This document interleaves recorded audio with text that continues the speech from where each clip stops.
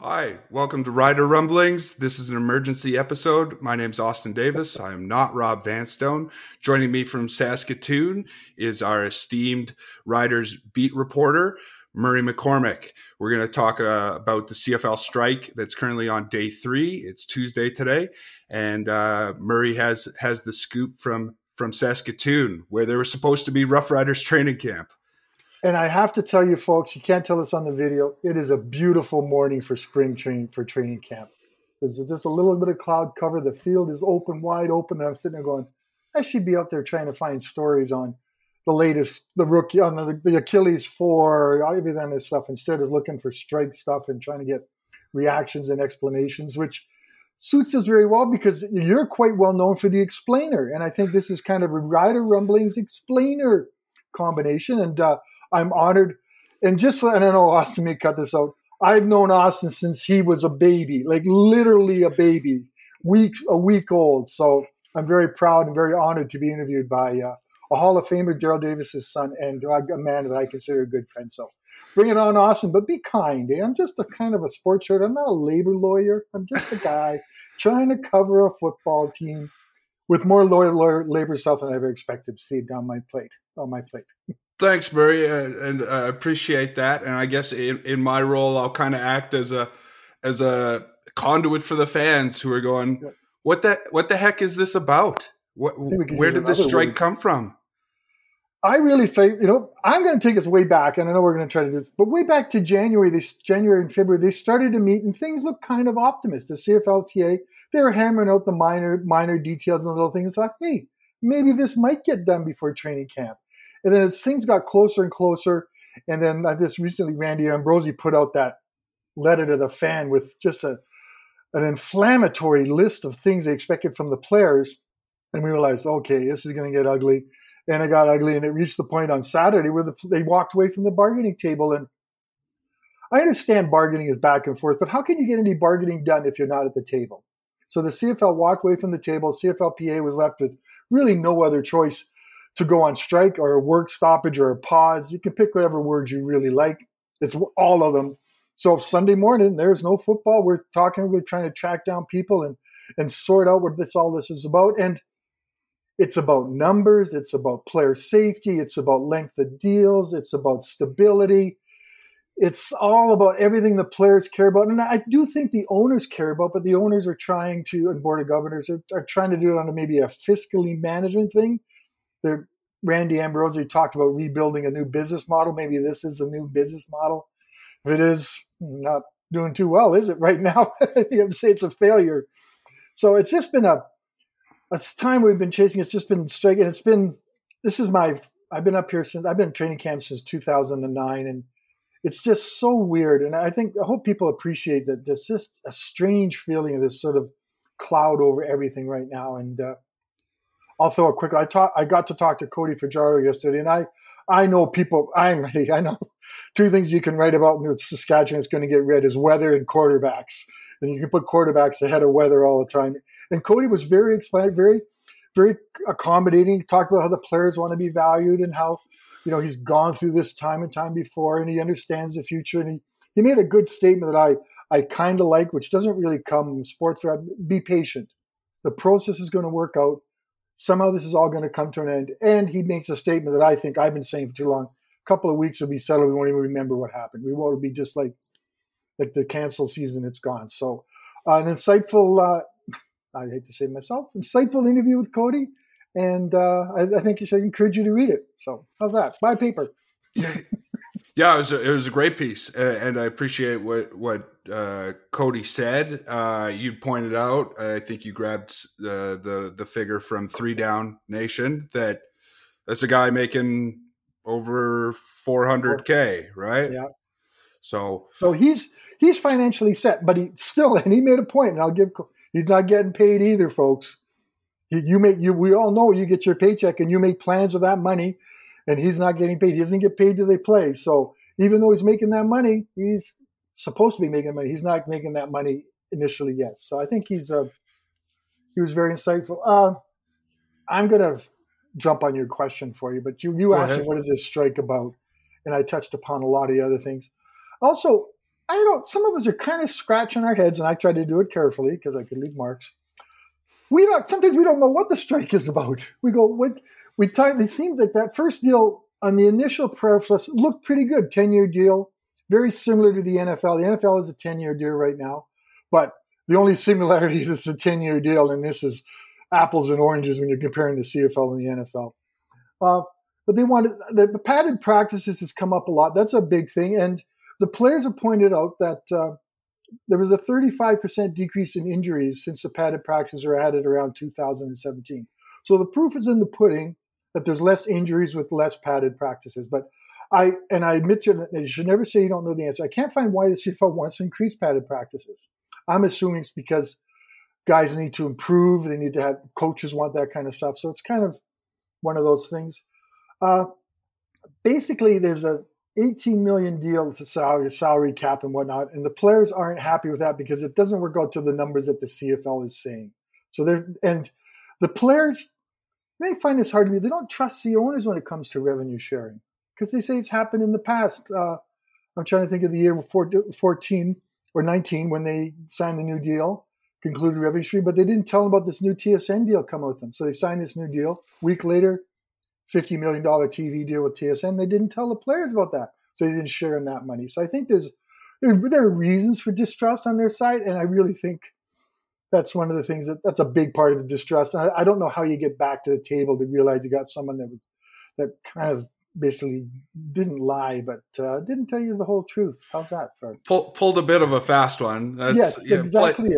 Played by the rules, as it were. But I could understand walking away from that with a bit of a bitter taste in your mouth. Yeah. I wanted to talk to one thing that you spoke to Brett Lawther, Riders place kicker, earlier in the week, or maybe Sunday, who said that he's telling guys to be very careful because currently they're not covered right now. And I know guys are kind of doing walkthroughs, working out, trying to stay in game shape. What are you seeing? What are you hearing on that front? Well, what I've seen exactly that on the field. The guy was at Saskatoon minor football field yesterday, and I'll put a little comment there. What a facility. I don't know if you're old enough to remember sports. The Saskatoon at the Gordie Howe Bowl was pretty bad back in the day, but it's beautiful. Anyway, they are being cautious. They are working out, but it's mostly walkthrough stuff. They're not taking chances because they know if they get hurt, and as Brett Lawther said, they're going to get sent home and get cut and not get paid. So there's very little. There's a very thin line they have to walk. They're lifting weights. Joel Lipinski at Ignite Athletics, a former rider, former Eskimo, star with the Campbell Tartans, star in the training world, has opened up his gym to allow them to work out there. So they are working out lifting weights, which is a good thing because they don't have access to the facilities anymore. They're not locked out. They just don't have access to them, but they can get their gym stuff. I don't think they can do laundry and stuff like that. So I do. I found that very insightful that Brett Lawther mentioned that they have to be careful because we just thought they'd go hard. They're ready to go hard. As Shaq Evanston just said, they've been preparing all year for this. Since November, they take a month off and then they work for training camp. And now they're going to training camp instead of sitting in their dorms reading Twitter or playing with their video games and stuff, or if they have TVs, watching TV. So it's an adjustment for the players, but also they went on strike too, folks. They decided they voted against it. They haven't voted against it yet. They decided they're against this. So it's on them too as well. This is basically a two-way street for sure. Reading your stories, I was getting the sense that the players are saying they want to play. They want to play. So what is the sticking point? Is it that revenue sharing model? Do you think is the season going to be derailed over 12 padded practices, Mur? Gosh, wouldn't that be horrible if that was something that derailed? And I wish I could say absolutely not, but it is a very serious matter with them. Injuries are a big part of this game. Injuries and health and safety. So I just put down 5 points that I was kind of looking at earlier today. I just wanted to say they want to look at an extended rehabilitation. That's what, let's say if a guy gets hurt. In the past, it was 3 years. Let's say a guy blows out his knee and he's battling lingering issues with that. He has 3 years for that to get better, then he's off the league plan. They want to have a longer plan that looks after them, that kind of stuff, kind of a normal things. Improve safety. That's fewer padded practices, like none would be perfectly. That's a big point, and it's a sticking point. I could derail it. that gave me a lot of thought, Austin. You made me think a little bit on that one. I think I would hate to say something as minor as that because we're talking about practice. Talking about practice. That's my Allen Iverson invitation. It's the anniversary, or it was recently. Yeah. Okay.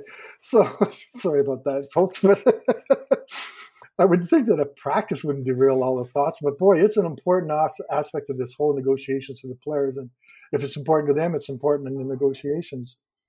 The CFL has talked about some partially guaranteed contracts, which doesn't happen in the league. Like everyone else is guaranteed their money. I'm up here regardless of a strike. I'm still getting paid.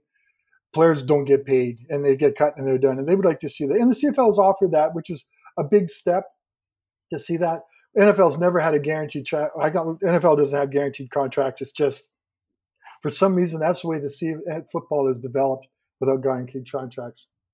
They want true revenue sharing. Now, what does that mean? I'm not sure about the pot and the share of that, but they want auditors to check that they're getting the revenues because they've been burned enough. Now, the CFL is not going to do that. And part of the reason is because some of the teams are owned by big conglomerates. Wouldn't we like to know how much money MLSE is making, how much these guys are making, so that they're not too excited about opening up their books to let these guys, these people, these auditors who they don't know, and they're going, okay, maybe we're not doing it. So the players, and we take it back to, don't trust their revenue sharing models, their revenue sharing figures. So that's another big one, and more money. Hey, let's come on, folks. They played for a reduced salary in 2021, shortened seasons, no checks in 2020. So the players have shown they're willing to do financially what it takes to keep this league afloat. They want more money. Now, I know I'm going on too long for you, but the CFL has offered a bump in minimum salaries. It's $65,000 a year now, which coming out of college, it sounds like a pretty good salary. And I'm not going to say it's a pretty good salary. They're talking about bumping up to $75,000 next season. And then, $70,000 next season and $75,000 in 2027. So there's that big gap there. It doesn't really address the veterans, how they're going to bump up the veterans' salary, other than there's this little bump in the salary cap, which is another point of contention because they don't think the numbers they say about the salary cap are really valid. There's kind of let's say a mixing of the truths, you might say, or some working of the books. So the players are unhappy about that. How's that? That's great. Look into your crystal ball for us, Murr. How does this end? It ends. It ends with some sort of settlement that the players are going to take. They're going to come out there and they're going to say, yeah, we're happy with it. The owners are going to say, yes, we're happy with it. And it's going to end. I really don't see this going on and on and on and on. Now, what is the cost of this going to be ending? If someone asked me, if I'm ask you right now, Austin asked me, is there going to be a preseason game on Monday against Winnipeg Blue Bombers? I'd say no. But I also know that if it doesn't happen by tomorrow, then it's going to get really, really reach slim that there's going to be a preseason game on Monday. But explain your timeline for a sec. You're under the belief that they need to basically practice tomorrow or Wednesday or Thursday. So Wednesday, if they settle Thursday, and I'm thinking like Wednesday night gets them back on the field Thursday. That gives them Thursday, Friday, Saturday, and a walkthrough on Sunday. That gives them 3 days to maybe prepare for a game, which is a push. That's not a lot of time, and there could be some injuries happening. And then so the players would not be quite willing to do that. So that's kind of, and that's, I wish I could say I had a scientific or a source that told me that. That's just my experience in football, kind of working out what it takes to get prepared for a game. Now, if there isn't a game, boy, oh boy, because that's free money. That's where the players don't get paid. There's expenses, but the riders, they need the gate. They need that. And on the owner's side. So tomorrow, in my mind, and Shaq Evans put it together today in today's paper, but that's kind of the day we got to get settled. And if it's not settled by then, I think the game's going to be canceled. Now, my experience in the CFL, and your dad, we never say never. Because there's never a never in the CFL, because there's always another little bit of wiggle room there that turns up and changes things on us. So based on my experience, I think tomorrow's kind of the soft deadline. Here's a good word. I'll use that one. Soft deadline tomorrow to get a preseason game on Monday. How's that? Well, it would be fitting for the CFL to resolve this in the final minute of action, wouldn't it? It really is. Randy Ambrosie's comment about he wants to be 49-49 in the last minute of a game to draw out the excitement. But that's actually, you did touch, the players don't want this anymore. They don't want to come up to camp and the day before camp negotiating. They'd like to see it move back 30 days. Now, you're a news guy at heart. How many negotiations even don't go down to the last minute? If you give them 30 days notice, it's still going to take time. This is where the players have their leverage, right?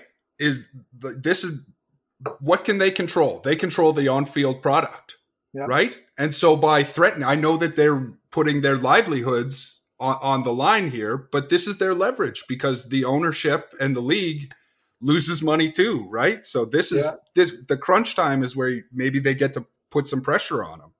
I just want, because I don't want to waste my many minutes of research into the NFL contract, because I think it's football, apples, and grapes. Grapes to apples is a good grapes to apples. So as I mentioned, the NFL had signed a 10-year deal last year to 2030. So it's not unprecedented to get a long-term deal. Now, part of that deal is you get a 17-game season. And listen, the players get 48% of revenue sharing, which last year was $8.9 billion. So, that's kind of a pretty significant amount of money. The lower end salaries, player salaries are going to get a bit of a bump. Just imagine if a first-year player gets $510,000 in the NFL. It would be raised to $610,000 under the new contract. A one-year player gets $1.65 million, something like that. So there is a whole, and I don't want people to extrapolate, or I don't even know if that's extrapolate, but whatever it means to the CFL players. So it's not even we're talking pennies to dollars in the CFL. So, but there are no guaranteed contracts.